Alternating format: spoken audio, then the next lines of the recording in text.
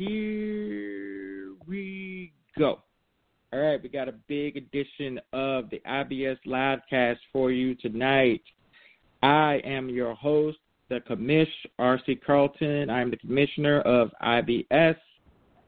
I am joined by my co-host with an identity crisis, actively lazy, / IBS Jesus is in the house.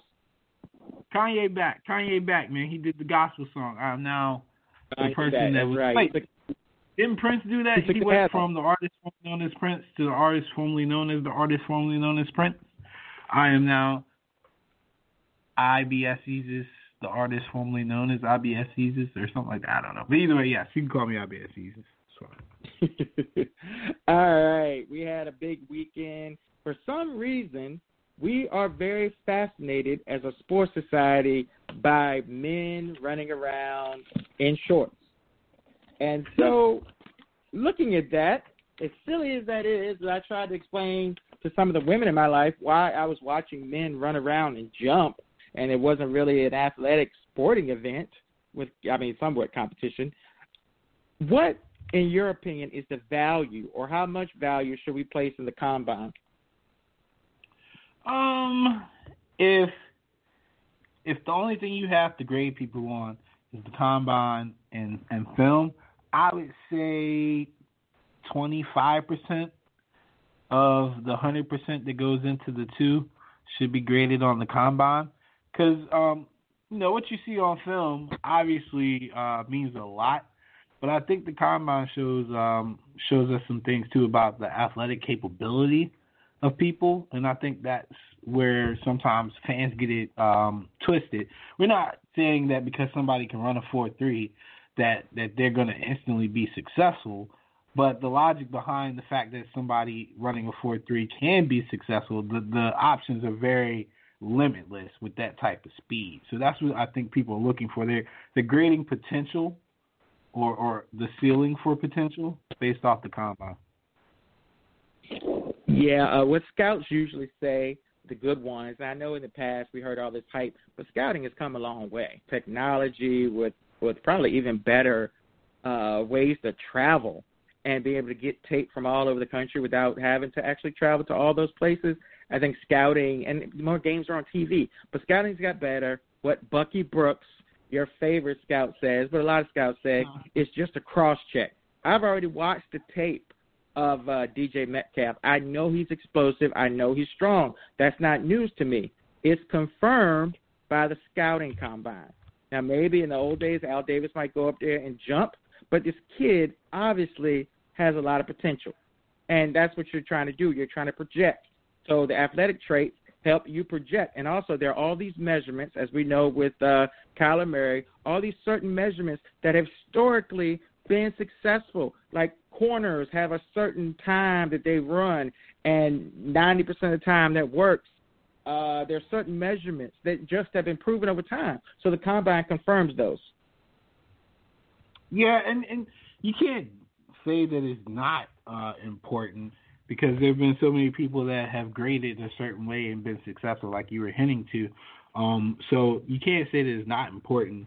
But it also kind of gives you an idea of the direction that the league is heading into.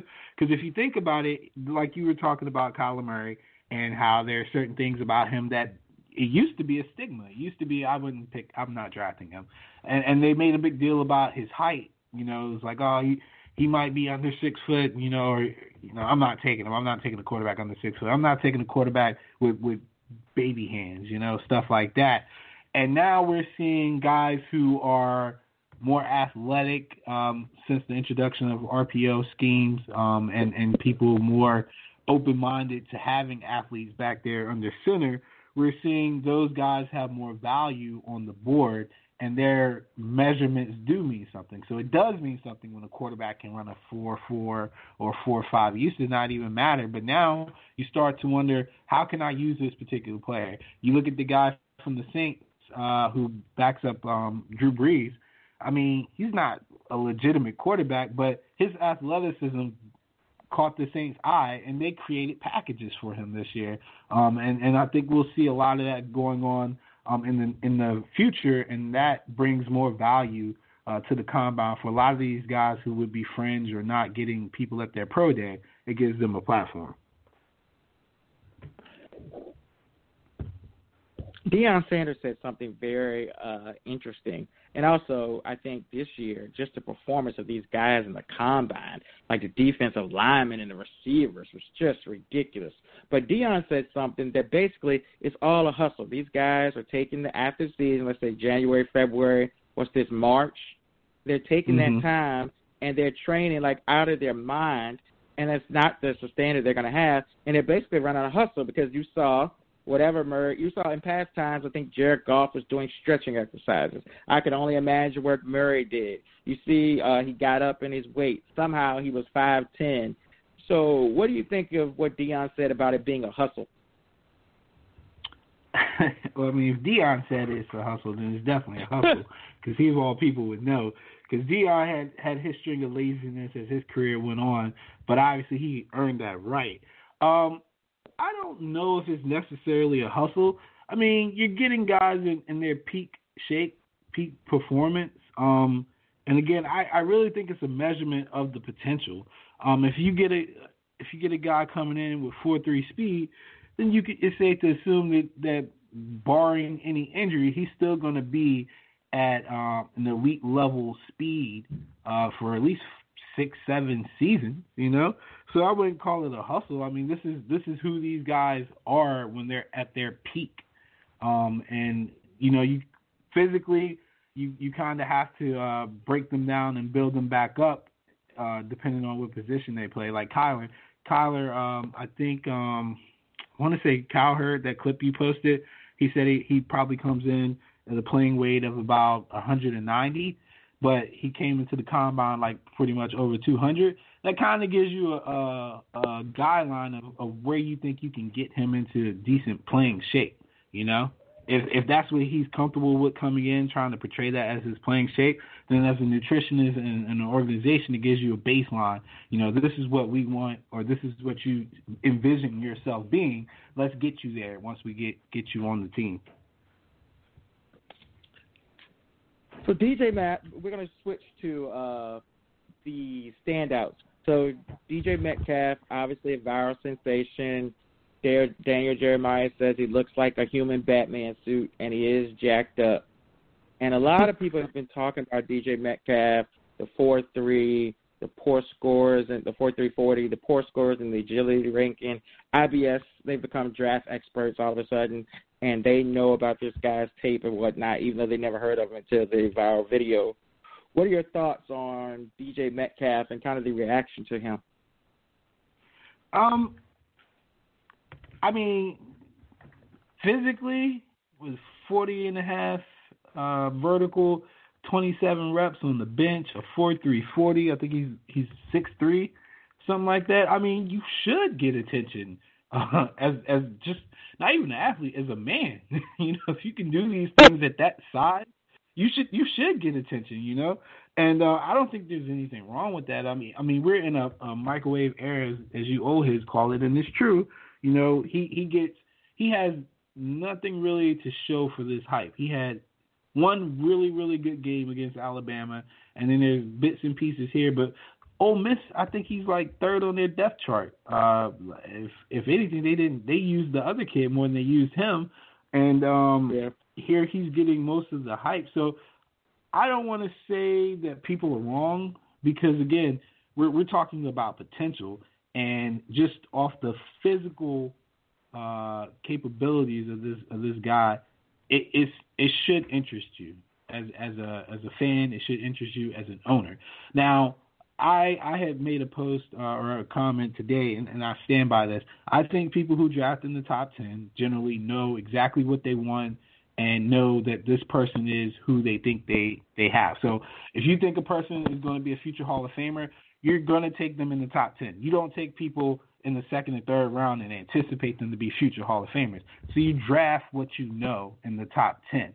Now, with Metcalf, we know he's a physical specimen, but the film does not show that. It doesn't show that. His stats don't show that. And I know Ole Miss wasn't really that great, but we've seen other players in other programs that were kind of at the bottom and they excel.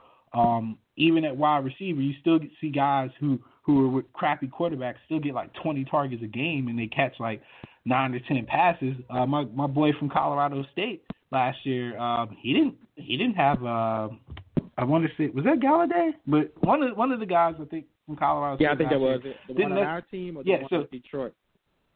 I want to say it's the one on Detroit.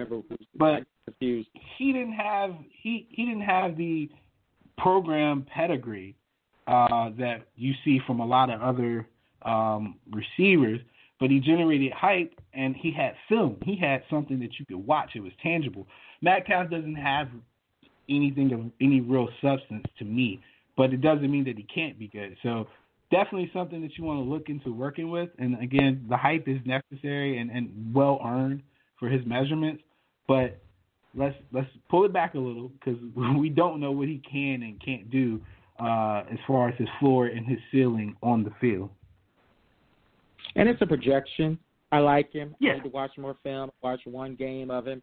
You got to be concerned that the production's not there. He started out well, and he got hurt. That also bothers me. What bothers me most about these receivers, besides not running a full route tree, and I believe in what I've read, that basically they ran a very limited route tree. They ran a lot of hitches or go. They didn't do a lot of things that were very creative. They didn't help him any. He got hurt, which is a neck injury, which bothers me a little bit too. But, I mean, I like him. I don't think I'd like him top 10. I need to watch some more. But, you know, it's all about potential at that level and what you're trying to do, and especially at receiver. When you have those kind of physical traits, I'm willing to take a chance on you. And if you put him in position to succeed, I think that's a good thing. Yeah, and I want to add to that, too, that I've been saying red flag on the injuries, but I will say this, too, is that there still is a window of potential for athletes to change their bodies and change their history as far as injuries go when they go from the college level to the pro level. And a lot of that has to do with adding muscle mass and just having better trainers at their disposal. So if Metcalf had injury issues coming out of college, I think another one who he might not even make the board for most people, but Dortch, I want to say I'm saying it right, from Wake Forest. He had some shaky like injury history towards the end. But if he adds 20 pounds, which isn't a lot for some of these young guys, but adds about 20 pounds and keeps his lean muscle, he can kind of protect himself more. And we've seen guys do that before. They come from college, they play a certain way, and they kind of had injuries and stuff, but then they get a good workout regimen, and they get to the league, and then they start catching balls across the middle and stuff, and you're like, well, he used to get hurt all the time when that happened, but now he's 20 pounds more solid. You can take some of that physicality. So Metcalf's got the frame for it. He's definitely got the frame for it. So again, one of those things where. Big?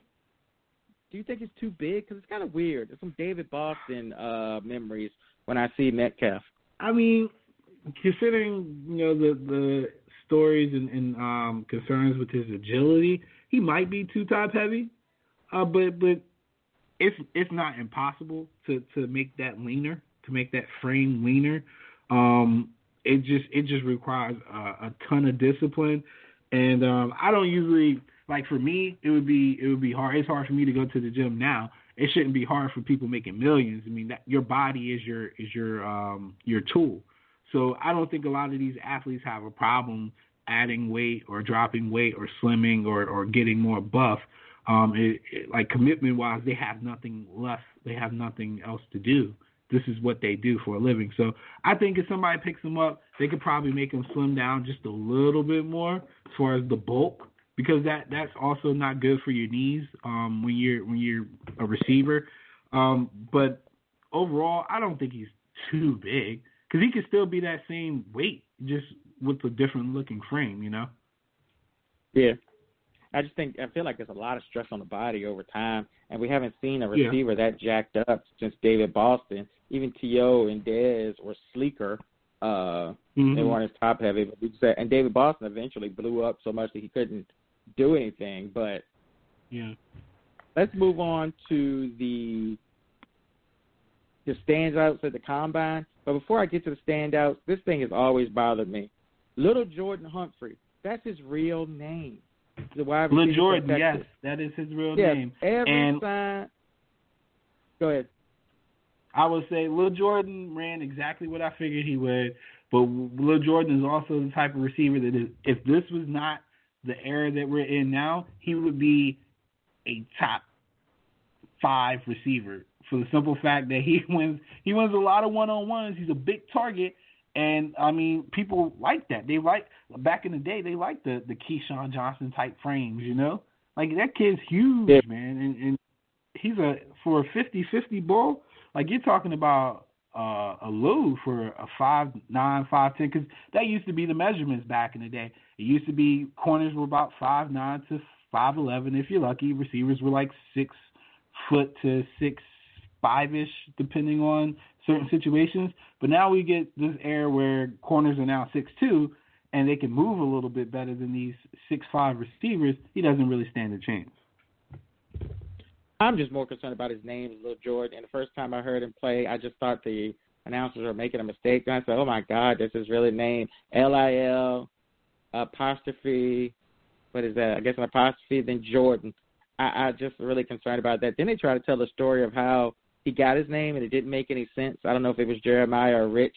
But like you said, it did used to be a kind of receiver that people would get because he was just big, and you could box him out. You just throw it up or throw deep. But now it's more about precision and possessions and playing a little bit like the Patriots with a short passing game. And a guy like this is not even going to get open. We're talking about a 4.75, 40-yard dash, probably not going to beat press with a 13 bench press, and then a 33.5-inch vertical.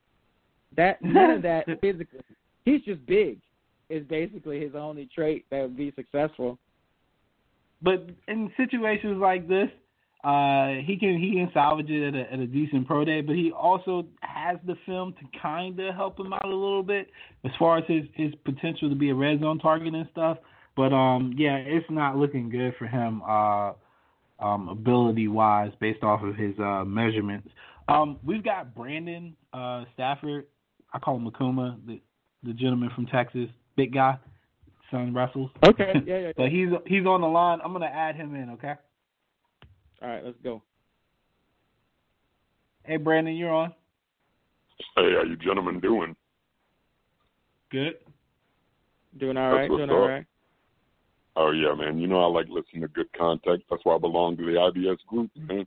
You brothers keep coming with some real stuff, man. Some good stuff. You know, you sound just like look. You sound exactly the way you look. Yeah, he sound like if you in the club and he tell you to move, you gonna move. You move. That's just how you move. I'm ready to move right now. I told you, I talk trash to everybody, man. I ain't messing with Kuma, man. I ain't messing with no dude bigger than me that can cave my chest in. I already saw the MMA. Then a voice like that. Now that we mess with you, what do you want to talk about, Brandon? Man, y'all covering some good stuff, man. I like coming to y'all, dealing with y'all better than these talking heads on the social out in the real world, because they give a narrative, right? We talk about LeBron here, we talk about Kyrie here, we talking about combine stuff here. I mean, I guess we can address the elephant in the room. Is it time to start saying that this man and who's playing for the Lakers is LeCline? I mean, Can I go first? Because I've been waiting on this. Go ahead. I've been waiting. All right. So listen, there's a gradual athletic decline in LeBron, but now this is mental. LeBron James is not trying. I don't care what nobody say. And the fact that he can still almost get a triple-double every night without really applying himself is incredible. But the defensive effort has been slacking for years. Yep. And he's always had people around him to offset that because they score so many points and they can outscore people all the time. And he could coast a little because it didn't matter if you got a layup here, a layup there. He's got three-point shooters around them. They get streaky. I mean, those Cavs teams were pretty good three-point shooting teams. They didn't get the credit that they deserve because the Warriors are on the West Coast doing exceptional numbers too. But the Cavs, for a couple of years, especially during their championship runs, were really good three-point shooting teams. He does not have that anymore. Now it stands out. Now you see LeBron James for what he has been for the last couple of years, and he's losing games because he does not have those three-point shooters around him, and he's still giving the same effort that he's always given. And these guys they're just not good enough situationally to overcome a lot of these games. And at the end of the day, I don't hate LeBron James like a lot of people do, but you cannot sit here and watch that Lakers team over this last month or so that they've been trash and not put blame on this man. His lack of defensive effort and overall leadership has been trash. In my opinion. Yeah, and go ahead and jump in, Brian. The reason why I say he's got to take 50% of the whole thing is because when much is given, much is expected. Now, look, we all knew the Lakers weren't going to be like a dynamic team. Nobody had them going to the Western Conference. No person with logic.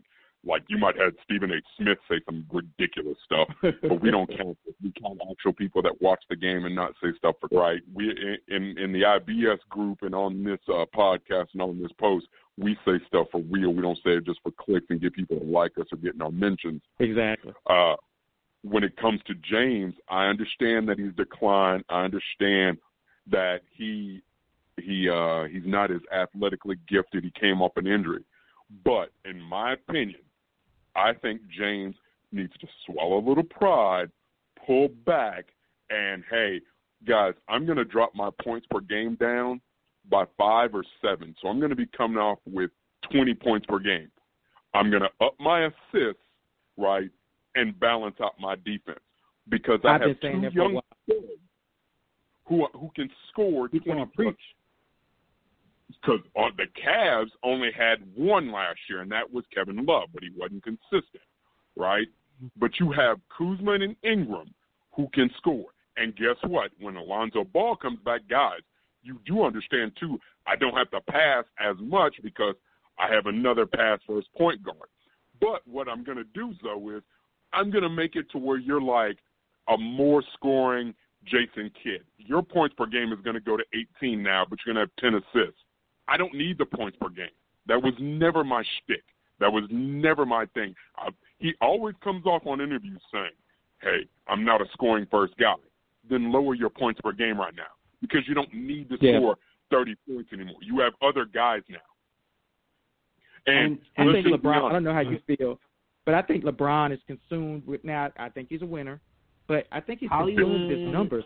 Why wouldn't he do that? Like what you're saying, that's the obvious answer. Why wouldn't he do that if he didn't want to get his 25, 8, and 8? You don't need it anymore. It's not because he sees that 27, 8, and 8, and he knows, okay, only players such as Oscar Robertson has had this number for his career, right? And that's a mark that he can be like, yeah, but I came in the league and my numbers rival Oscar Robertson, and y'all consider him one of the GOATs, right? So my name's in the convo. But you're like, oh, but he passes like magic. He has the court vision of magic. In the end of your career now, be more magic. You're already more magic than Michael. Go full magic. Bring back the Showtime. And guess what? If you start passing the ball more, moving the ball around, right, and lowering your points per game, then for the love of God, we can finally get Brandon Ingram more points, and he can look like he's awake. Because right now he looks like all he is high, right? And at least he'll look like he's engaged and high. I'm like, Kuzma and Brandon Ingram right now should be 20 points per game. The other should be about 25 or 26. James should reel it down. Ball should come in and be 18. I know the team's been dealing with injuries. I'm going to give them a pass on that. This is, to me, was like an active version of Jordan retiring, right? That's all it was to me right now when I looked at this season. Also, when I looked at this season, I was like, he doesn't look like he did in Cleveland. In Cleveland, it was a pressure to win. In L.A., all you're doing now is just trying to deal with Kobe fans more than you are dealing with Lakers fans, right? Because the Kobe. This has been, Brandon, we got to let you go, but this has been the best call we have ever had. It's the best call I ever had. Hey, look, hold on. 5 years doing it. So, hold on. Brandon, before you come up here and take aim at us, I just want you to know he muted you. I did not. But to follow up to what you were saying, though. I know. No, but to follow up to what he's saying, no, the guy that muted LeBron has always been. We got a guy running the board. Listen, Alan, we got a guy running the board named Dominic Zinga, and he muted you. Zinga's running the board? We got 2 more callers on the line, so I wanted to keep it moving, but that was a great call. Zinga's racist. All right, let's get Joe AC on here, bro, because he say I don't know what I'm talking about. He always coming at my neck, bro. Square up, man. What's up? What's going on, guys? I'm giving you the Stephen A. look right now. I'm ready. Right. What's up? Dude, I cannot believe that I have to follow up that call. That was fantastic. I'm listening to this whole thing. That was a really good call.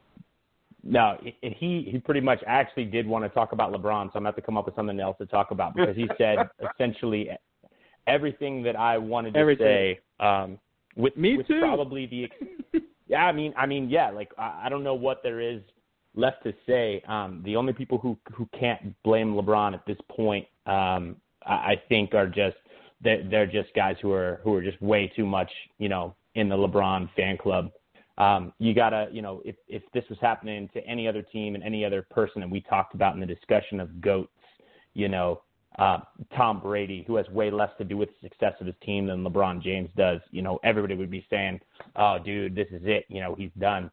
So right now, I think that he does need to dial it back and let some of the young guys take that offensive weight off his shoulders for the purpose of his legacy. I mean, right now, making the playoffs, getting more rings in more cities, that's what his legacy is coming down to. In my opinion, the stats are going to be there. The stats back up that he's one of the greatest ever. The big questions are always, is he getting it done in the finals? Does he have the rings to back it up? I think that's really where people are at this point.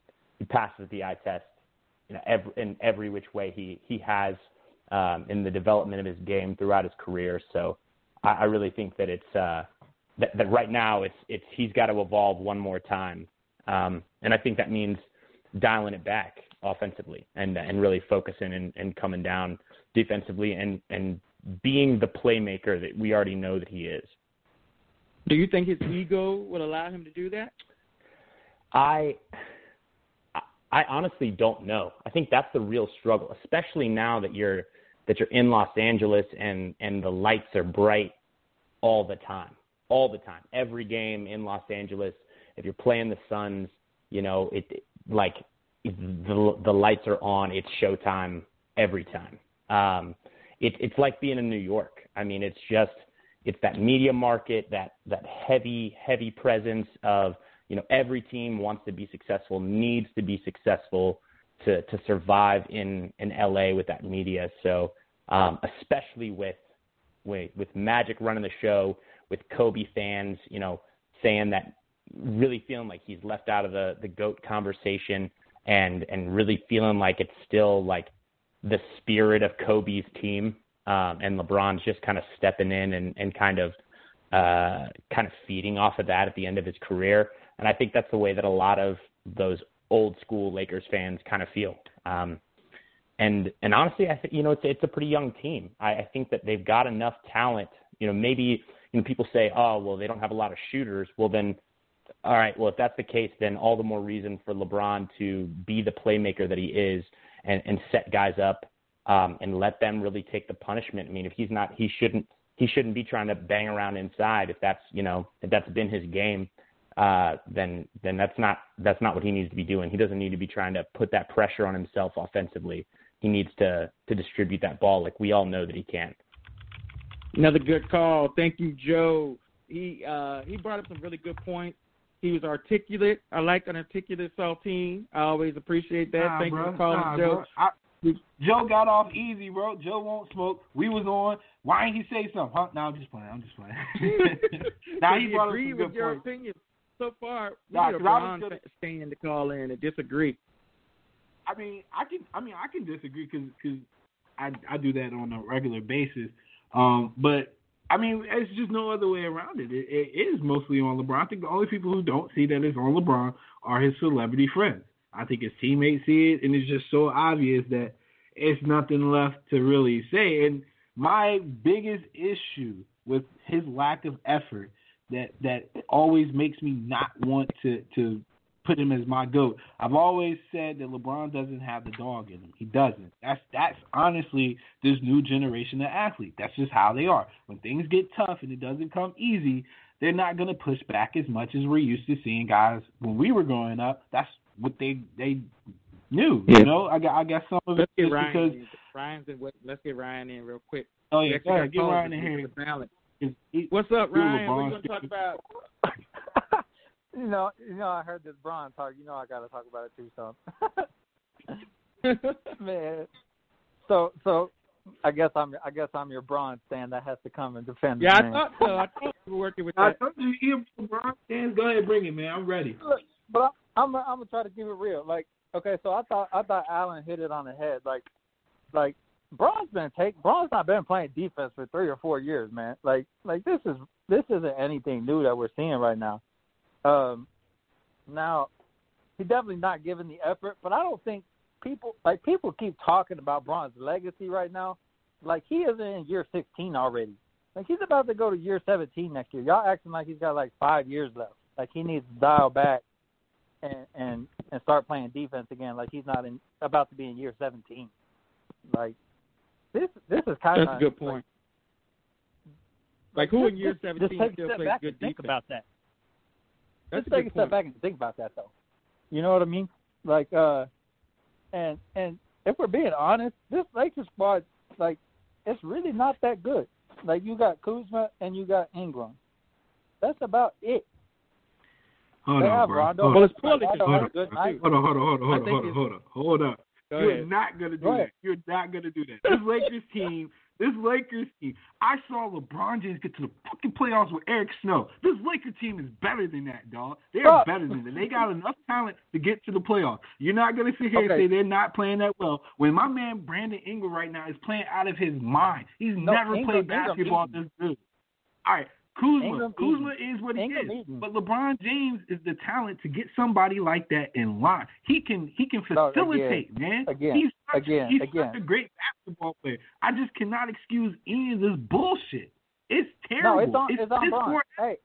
Yeah. It's on Bron. It's on Bron. I just been hearing people say too much that this Lakers team isn't really that good. And I seen Anthony Davis drag people to the playoffs. I seen LeBron do it. I seen Russell Westbrook do it. I seen every. You talking about young players though? Don't put up with the Ryan. Smack him, Ryan. Smack him, Ryan. Don't do that. You talking about young players? You talking about young players in their prime? He ain't that old. The man only play one side of the ball right now. Where he tired from? He taking rests because he making movies. He in the studio. This man played more minutes than. Man, this man played so many minutes. Look at his career numbers. This man about 45. You acting like the man he has played a long time for most of his career. He has been the most in-shape athlete of his generation, a model, a blueprint of longevity. I'm not hearing some BS about him being tired. No, or him being old. He is not old yet. Look, he's 2 years from that excuse. He's 2 years from that excuse. Let me get your opinion on this, Ryan. Now that Allen's rant is over, let me get your opinion on this. I think not only is the team poorly constructed because they had no shooters, and I don't know if that was magic, but that's horrible, right? That's one of their biggest weaknesses. But what do you think about this fit? Like LeBron always in Cleveland had the team that he wanted. Brandon said it, they spread out with the shooters, but also they were veterans that understood the game in the same way LeBron did. But these young guys don't see the game like LeBron does. And as we saw for Kuzma yesterday, who pushed Bron out there, they don't have the reverence that you would expect the actual veterans have for LeBron. So what do you think about that fit between the young and the old? I don't think they have that same respect. Like they don't see it like they do. Like you said, it's completely different. They're young, and it almost kind of runs hand in hand with how you talk about like veterans and like playoffs and everything. It's just different because they have that experience and everything. Like they already, like they know who Bron is. They know what they know about him. They've been in the league with him. They've seen how it goes and everything. And they know he wins. They know what it takes to win. These young Lakers haven't seen any winning at all. Like, bruh. These dudes. And I'm going to tell you like this. Hey, they're not gonna see anyone either with Bron. Like this man, I pegged them at the under of preseason on their wins. Like I didn't think this team was gonna be good, and they're not. Point blank. Period. They're not better than the Cavs were last year, as I told Jordan. They're not. So can I say something? Go ahead. Brandon Ingram, Lonzo Ball, Kyle Kuzma were 7 years old when they watched LeBron James drag Eric Snow to the playoffs. They are now in their mid-20s, early 20s, in the prime of their lives, not careers, but prime of their lives. LeBron James is added to their team, and I guarantee you, in Kuzma's wildest nightmares, he never thought he would have to push LeBron James' big ass into defense. They expected to win games. They expected a leader. They don't have that. LeBron isn't trying, man. He's not trying. But I'm just saying, like, he's not trying. He's not leading these young men, man. He can really facilitate and will this team through his direction of just being a high IQ basketball player, because he is a high IQ basketball player. He could get this team into an 8 seed in the West, man. He's just not trying. And for what? When Zion comes, Zion's just going to take over, and LeBron will get pushed to the number 2. You heard it here first. Hot take. All right, give us a party shot, Ryan. Defend your boy. I'm not going to defend because he's really not trying. He's not. And I said it from Jump Street. He here for after his career. He here in LA for after his career. This ain't about basketball. He's not gonna win Space Jam 2. I want to see that shit. He can't get the Lakers to the playoffs. All right, I finally let Ryan go. Thank you for your call. Call in next week, Ryan. Honestly, I was thinking this today. Bron's legacy. If Space Jam 2 is not great, his legacy is washed. Like, you just can't even – you can't consider him top 5 anymore. He did all this, and if Space Jam 2 is trash, then we can't – we don't know him anymore. I'm sorry. That's what this is all about anyway, Space Jam 2. So it better be, like, really good. And he's got something against him because Space Jam, the first one sucked, but nobody realizes it sucked because it was so long ago. So this is my last thing on this whole subject matter. First of all, the first one didn't suck. It had Bill Murray, so it can't suck. Everything Bill Murray touches is gold. Second of all, I don't understand, and this will be the only time I'll be critical of the people who also had R. Kelly, by the way, but I digress. Oh yeah, come on, man. But LeBron and his group of people have just guided him through his career, and they've made every smart business decision all the way through. What I don't understand is I really think this is their one mistake. You have a guy in LeBron who's mentally fragile at times. He's always been chasing ghosts. He's been chasing the ghost of Jordan. He's been chasing the ghost of Kobe. He went to one of the most storied franchises in basketball history with Kareem, with Shaq, with Kobe, with Wilt, with just Magic. Yeah, how you left him out. Yeah, with Magic. Like, all these storied, like, people, and you got this mentally fragile guy, and it just, to me, it was a mistake. He's still chasing ghosts, and this ghost is huge. More ghosts. This ghost is huge. Yeah. Michael Jordan didn't want to play in L.A. with Magic. He didn't want to play in Boston with Larry, and you can, and people can quote him, and they can think that he was really telling the truth. He was like, I want to beat those guys. He did not want that pressure, yo. And I don't care what nobody says. Nobody wants to chase those ghosts, man. These are living legends.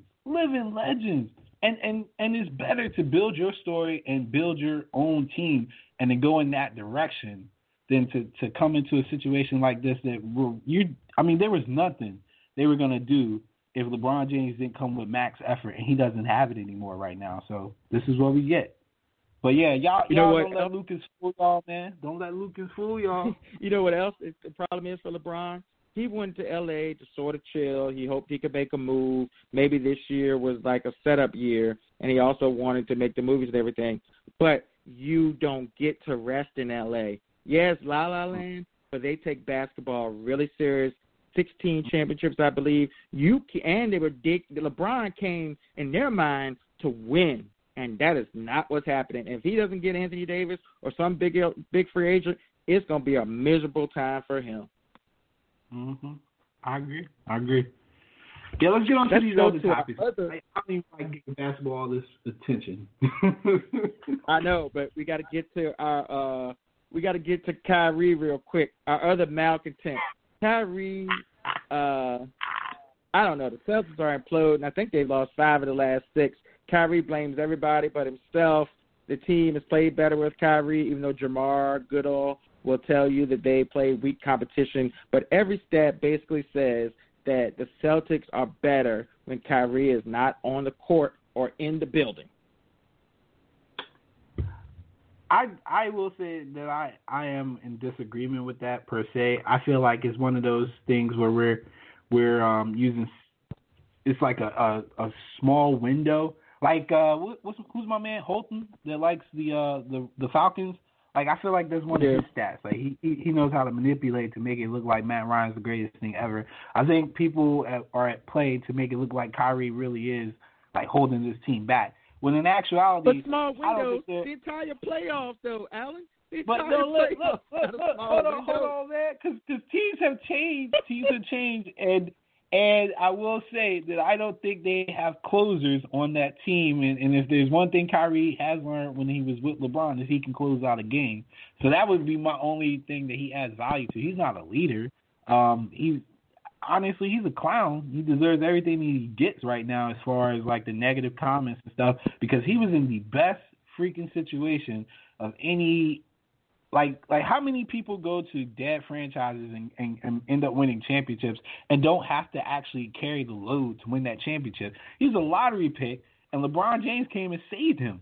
I used to argue with people in this group about Kyrie's place in point guards. Him and John Wall, people used to tell me they were both trash, they couldn't win. And now all you hear about is John Wall trash, he couldn't win because LeBron James carried Kyrie. Like, and then some for him to act like... Some people would say that Kyrie carried Bron. We know what kind of people those are. Yeah, I know what some people would say, but we see where Kyrie is and we see where LeBron is, and when they were together, and then we also know what LeBron was before Kyrie, so I'm going to go with LeBron with carrying Kyrie, because Kyrie ain't doing much better without LeBron, and I know LeBron ain't doing much better without these guys. The thing about these guys, both of these guys, they're just toxic. Like, there's a lot, and Durant, word to Kevin Durant, they both are just toxic. If you come in their circle and things don't go exactly the way they want, they're going to bitch, whine, and be passive-aggressive the whole entire time, and everybody hates them. That's true, and you know what? When you get everything your way and it still doesn't work out, I have zero sympathy for you. I say that to people at my job. I say that to these dudes as athletes. Man, I got no sympathy for you, Kyrie. None. What better situation will Kyrie ever be in opposed from now on without LeBron? But what other team could he go to with more talent? He wouldn't fit in. Yeah, but he wouldn't fit in.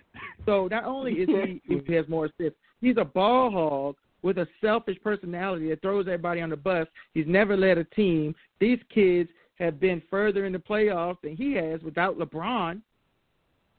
Like Jason Tatum has been the best player on the team and got further to playoffs than Kyrie as the best player on the team. So, there's a conflict, and he's not doing his best to get along with those guys. They're constantly backfighting. And you know what? Jaylen Brown actually used the word toxic today. I mean, I believe it. Kyrie's passive-aggressive, too, and that's kind of like the lamest thing for a male to have as a personality trait to me, especially on a team. Like, if we on the team, I need you to talk to me, bro. I need you to tell me if you got a problem. I can't walk in the room and you suck your teeth and walk out and I'm like, what's wrong with you? Like I can't have you out here throwing your towel in front of my locker being like, oh, my bad, and then turn your back. Like, nah. I need you to talk to me, yo. I need to know. Like, use your words. And it's kind of lame that he's like that, but dude thinks the earth's flat, so this is what you get, man, when you get around these clowns. Like, he's a clown. Back to football. Antonio Brown has been doing the rounds. He was on the barbershop, or I guess you can't say barbershop because of Nick Saban. He was on the shop with LeBron James. He also gave an interview to, I can't remember. He gave an interview, though, maybe to ESPN or Fox or something like that. And the interview basically saying Big Ben is a bitch, the owners or the general manager is disrespectful, which he was when he called him a kid or called him kids, and that he doesn't need football and he can walk. What did you think of, or what have you thought in general of the Antonio Brown show since the season ended?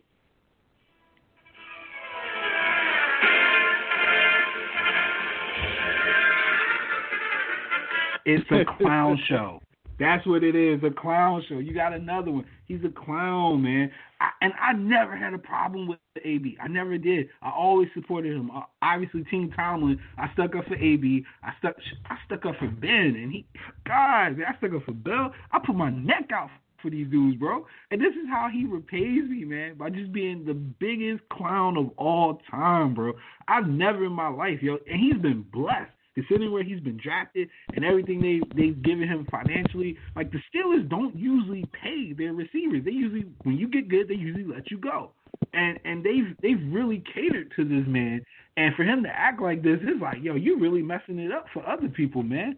Like you could have been the trendsetter. You could have been the one to show the franchise what you get when you treat players the right way. And instead, you just reinforce what they already think. You can't pay these dudes, these prima donnas. You can't pay them because this is how they act. They're ungrateful. And all the stuff he was saying about not needing football and this and that, that's great and all, but you can tell about his lifestyle, yo, he's really lying. Like AB, the first thing he did when he got that new contract, he went out and bought a customized Rolls Royce. You know, he loves to be flashy. He at every event. He all over the place.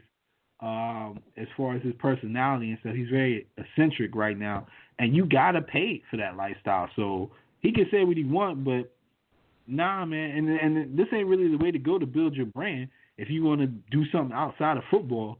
And I think he's really missing the opportunity right now. Like he got their attention with the trade request. Just handle this professionally. Go on to the next chapter in your career and really set yourself up for financial success post NFL. Like, this is not setting himself up for financial success post NFL as far as his brand goes. And the thing about him is, I think he has a screw loose, first of all, to act like that. But these guys act like they've been enslaved by somebody when they don't get their way. I'm all for a guy getting their money. I'm all for Le'Veon Bell. I'm all for getting paid. I don't think the franchise tag is fair. But you've got to do your job. Like, at the end of the day, it's a job, and you're on a team, too. So the things you do don't just affect the white man, the ownership. It affects your teammates and the way that you are going to succeed as a team. Everybody can't be going every which way and not come together as a team and expect to win.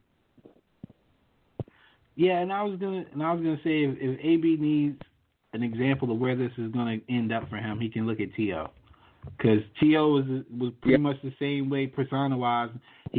People catered to him, and they finally got fed up with him. Not only did he get blacklisted from the league, basically, like they didn't even want to put my man in the hall, and then he ended up broke.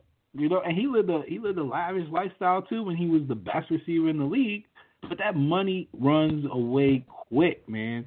NFL money is not long money, and I think a lot of these dudes need to understand that. And he is a guy that demands attention. Look how much attention he is demanding just to do this.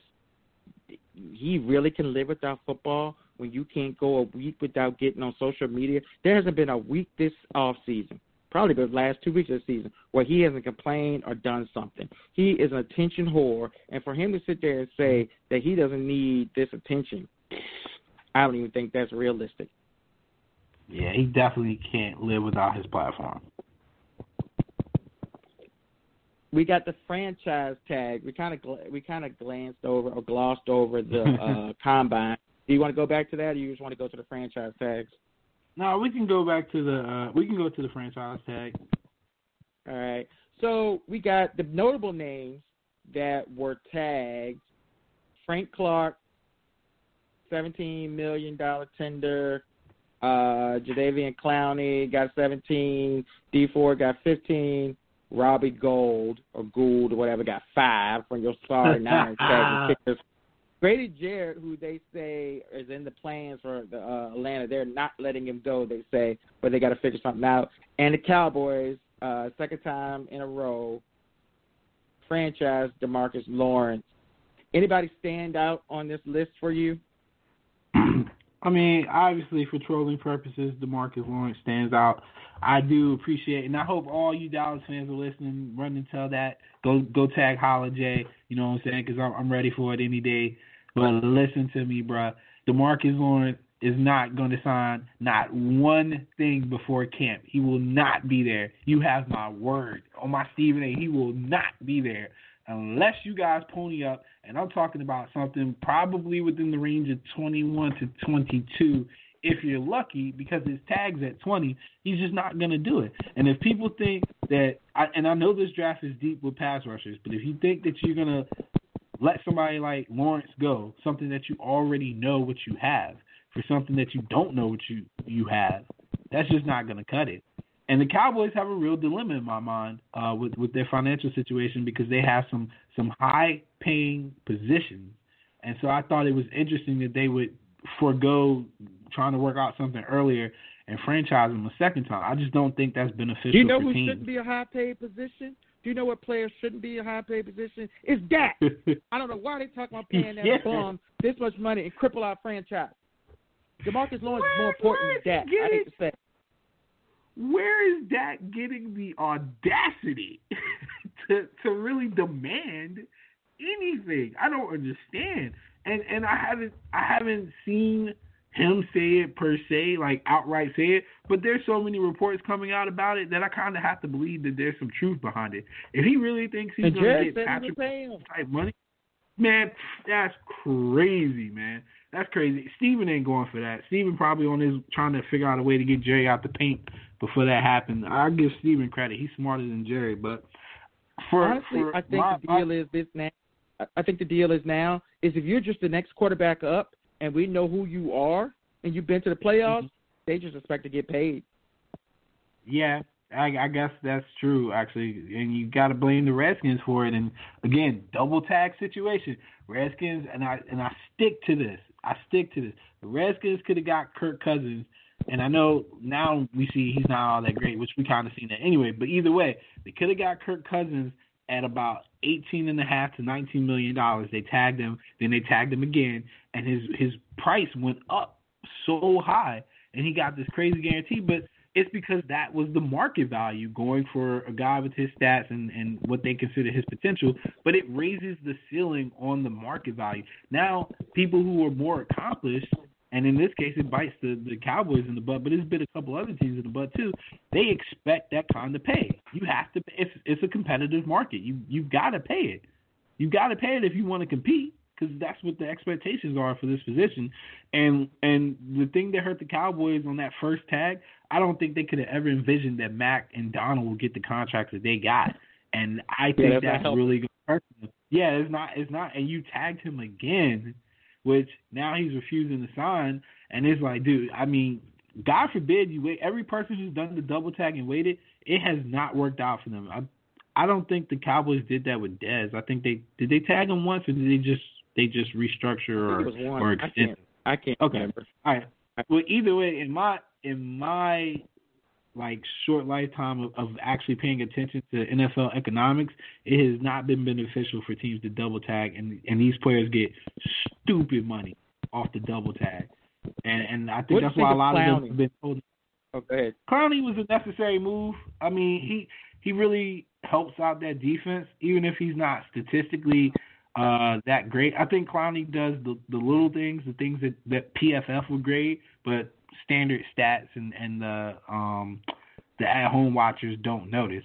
Like, his control of the line of scrimmage is super key to me. And I know when they played the Patriots, the last couple times they played the Patriots, his ability to dominate that line of scrimmage and put pressure on Brady and just disrupt is just something that you can't calculate. So I think they were right to franchise him if he has another healthy year. And so you pay him, but you don't let something like that just walk away. We're going to go down the free agents, or the guys they're now free agents. They weren't tagged. Let's just kind of do a lightning round. Think of maybe the fits and if they're still a valuable player, either or. Le'Veon Bell. Of course, still valuable. Still valuable. I think the Colts would be a great fit, but they say they don't want him. I think if he goes to the Jets, then there goes his career. Nick Foles is rumored to go to the Jags. I mean, no, I don't think Nick's valuable. I could be wrong, but history's on my side right now because he hasn't done anything outside that Andy Reid-ish system. So, but the Jags are in the corner, man. I mean, they gotta play somebody. I mean, you could pay Nick and draft. That's what I would do. Pay Nick and draft. I think it's just Philly magic. I like Nick Foles. I've liked him since the year where Chip Kelly had 27 touchdowns, 2 interceptions. I just thought it was something special about him. And he's shown that he's a special player. But I think he's a special player in special years and special situations. I don't see him as a guy you can really build a franchise around. But it's a good stopgap, hopefully. And Jacksonville's kind of in win-now mode, so maybe you'll get lucky. But I would draft a quarterback if I was Jacksonville. Earl Thomas, coming off an injury. Coming off of, man, I don't know, man. I say this. I wouldn't mind Earl on my team, but I think the hoopla surrounding Earl Thomas is kind of ridiculous for aging safety. And age hits you hard when you're in the secondary. Yeah, I think so too. And the thing about Earl Thomas was his ability, or is his ability to cover so much ground in an Ed Reed kind of way. Like the top of the defense, he would make up so much ground and bail out Richard Sherman and bail out those other corners. And coming off a broken leg, I think that's what he's got. Can he do that? I know where he's not going. He's not going to Dallas. I wanted him, but I'm good now. I don't understand the hoopla, but yeah. C.J. Mosley. C.J. I think still has value, and I would take anybody from the Baltimore Ravens defense last year. They were so good as a unit, man. They were so good as a unit. If you can't play, you got to show me. I would be willing to take that chance with you. So C.J. Mosley, I saw my man Salim Odom said that he was on the phone with him to get him in Cleveland. I agree that would be great, especially if they're not going to re-up Collins. I would definitely get Mosley. Yeah, that'd be a really good fit. Trey Flowers. I don't know, man. It's hard for secondary people, man. Like they age so quickly, and schemes like the Seahawks. I mean, we haven't seen people leave and be successful in other defenses. I think this is they pick very systematic players in their secondary, and it's just hard to really it's take hard a to chance know like what that. Yeah. a player looks like outside of New England. You don't know how much of it's the system and how much of it's the player. Much to the chagrin of Giants fans, Landon Collins, and basically they're saying he's a one-trick pony, so they don't want to pay him what he thinks he's worth. I don't know if I necessarily agree with that, with him being a one-trick pony, but he covered a lot of ground for them. He made up for a lot of poor play in that secondary, and then he also covered the run a lot. I thought he was around the ball a whole lot. I would dare say he was their ball hawk for a while. So I don't know. I think maybe he talked himself out of that situation. It just wasn't ideal for him or the franchise anymore. I would take a chance on him. He's still relatively young, not a crazy injury history either. I would take a chance on Collins before I took a chance on Earl Thomas. Yeah, I think he's very dynamic. I don't understand what's going on. Like, of course, he's not a deep safety, but somebody's got to be a strong safety, and he erases mistakes. Not erases mistakes 20, 30 yards down the field, but from 15 yards and in, if you're trying to run after the catch or you're trying to run, he's going to fit the hole. I like Landon Collins a lot. And if you ever get a chance to listen to him talk and dissect film and stuff, he's very intelligent. The artist formerly known as Honey Badger, I believe he was in Houston this year. It's always so you always see him with that blonde hair in Arizona, but I think he was in Houston. my opinion is he didn't really make much of an impact, and I think the injuries finally got to him. At one point he was elite, but I think he's washed. Yeah, I think the injuries slowed him down a lot too. Somebody looking to just add a name and take a chance of just filling the hole, like maybe somebody like the Patriots who are known to work with guys who people tend to count out but have had potential in the past. Because I know Patrick Chung keeps getting hurt. We don't know how long he's going to be around based on his injury history and stuff. He might start to slow down himself. So I wouldn't mind seeing Honey Badger out there. Somebody can scheme him, give him a shot. But I would not sign him depending on him.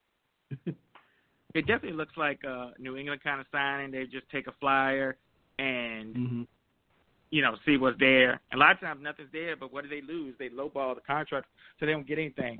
This guy, I'm very excited to tell you, Trent Brown, who you drafted, who you did nothing with for 49-13, and he almost looked like an all-pro with the Patriots.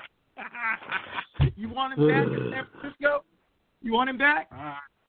Nah, man, Trent can't work for us, yo. Actually, we got a coach that's competent now, so maybe. But hey, I give Trent Brown all his props, yo.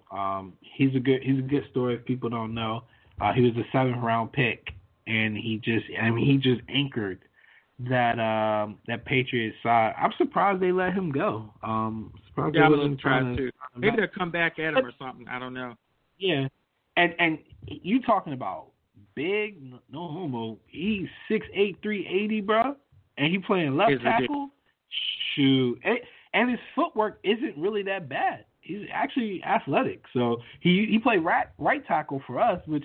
I mean, in hindsight, once I watched him actually play left tackle, some of it's scheme, some of it's Brady getting rid of the ball, but I saw that man hold his own a lot this year, so I was like, dang, 49ers missed that one. And the Patriots coach everybody up, but I feel like their line, they can put maybe receivers rivalry, but they can put anybody on that line and make them productive. They coach everybody up, but they coach the line up ridiculously because I feel like they don't even care who's on it. Yeah, it's a very beautiful thing if you're in the trench work. Just a cohesive unit, no matter who they plug and play. I remember that it used to be who was the center that people kept saying that they couldn't play without, or guard or somebody. They used to have Mankin or something like that. Yeah, so they've had some names come through that people were like, oh, they're gonna miss them, and you do not notice it. You really don't. Once they get guys in there and get them the necessary reps, it's a beautiful thing. Last guy is Sheldon Richardson. I'll give my opinion first. Sheldon Richardson hasn't wanted to play football in like 3 or 4 years. Yeah. Sheldon a wild boy, man. I'm still trying to figure out how he beat that case. Wasn't he the one with the kid in the car?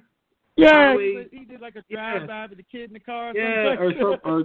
Or like a high-speed chase with a kid in the car. I'm telling you right now, my line of work, bro, you would be done. You would be done. I don't know how he's even still an option, but I wouldn't. Sheldon, I wouldn't really pay him, man. Every time you pay a D tackle, bro, like in these scenarios, a lot of times they don't play out. So, I would try to get him on a very team-friendly deal and let him know that I'm doing him a favor. Yeah, and Seattle just kind of took a flyer, see if he could help make him a little deeper, but it didn't really work out. Let me see if I can find his high-speed chase. It said he was going 143 miles per hour. He resisted arrest, and there was a kid in the car. That's bro. That's what I'm saying. That's the wild. That might be one of the most not talked about but wildest stories in the NFL during his particular career. Like, man, how that happened? We saw what's my man Adrian Peterson whipped his son, and it was considered abuse, but like he won't. Like the kid was never in his life was never in danger, Life threat, and people dragged this man. My man Sheldon Richardson was wild. And our last fun topic is South Dakota State, who is it South Dakota State or North Dakota State? North Dakota Yes, State, North the Dakota alma State. mater of your favorite quarterback. I'm jumping off the ship. You can stay on Carson Wentz Island. I got a lifeboat, and I am paddling out of Carson Wentz Island. But anyway, the alma mater of Carson Wentz, Eagles quarterback, and they win the Division II championship a lot. And they went to the White House, and Donald Trump carried on his tradition of serving them fast food, just as he did the Clemson football team. Nah. So what we're not gonna do is act like Chick-fil-A is the same as the Burger King or McDonald's or whatever else he served Clemson. Yep. He served Clemson and them fast food. He served North Dakota State a delicacy. All right, Chick-fil-A, bro. All you can eat Chick-fil-A, man. Hey, you know what? I'm not even mad at that. Like, if you had told me that he served Clemson Chick-fil-A, I don't care if it came on the platter, if it was in a box and all that stuff. I would have been in support of that. But, like, to see a Big Mac on a fancy plate, that's disrespectful to me. I feel like you're making fun of me. But if you put that chicken sandwich on there, yo, matter of fact, hold the pickles and add some barbecue sauce, I'm with it. I'm going to be honest with you, and Chick-fil-A is the Lord's food. But I'm going to be honest with you. This is the most racially woke. No. I worship Chick-fil-A. I'm trying to get off it. It's like crack. Like I would drink a whole carton of the barbecue sauce. Like, no, it's beautiful. But what I'm going to say is this is the most woke and racially sensitive Trump has ever been, because the Clemson football team is mostly black. North Dakota State's mostly white. If he had served Clemson's football team chicken, that would have been a scandal. I'm sorry. You know it would have been. Hey, somebody said it in the thread, and I agree. Where does man get Chick-fil-A from in D.C., bro? He might really be as rich as he say he is. Probably have flown in by helicopter. Yo, that's wild. That's what my tax dollars going to. But, yeah, I agree, man. Big deal. Like, when he serves in fast food, it's like he's giving candy to kids. I guess he kind of is. But he's so excited. I've never seen him smile so much as when he gives those kids fast food. Yeah, and that's the thing that makes me not want to be mad at him. Is that he really thinks he's doing like the Lord's work. So it's like, bless your heart, yo, bless your heart. You really think Big Macs is a delicacy? God, these are the rich people of our society. This man's a billionaire. He thinks Big Macs is freaking like he runs the country. I'm supposed to be intimidated by this? I can't. And Robert Kraft thinks that an Asian rub and tug is good. I know, right? What's going on with these are the people I'm supposed to aspire to be like because they're rich. They are disgusting, man, on so many levels. That's a problem. Good God. And the funny thing is, I know we're done with Kraft because we talked about that last week, but the Patriots owner, Robert Kraft, if we're following me, guys, he had a Bentley waiting for him after he got his services at the Asian massage parlor. You got into a Bentley after you left the strip mall and something didn't click. I didn't belong there. I don't belong there. Hey, I gotta give a shout out to Kraft though, bro. Because how many people roll through strip malls with a Bentley and not coming out with their tires gone or something like that? So shout out to my man, Robert. He's the realest ever to do it. Word to Tyler King. Yeah. Any parting shots? Any parting thoughts? Yeah, man, don't give LeBron an out. Ryan Lucas is a media engine. Don't listen to his propaganda. Joe HG, I'm still at your neck. First chance I get. Hey, thank you. Thanks for listening. Thanks to callers. Everything was good. We try to do this every single Tuesday night, so stay tuned. Let us grow and call in.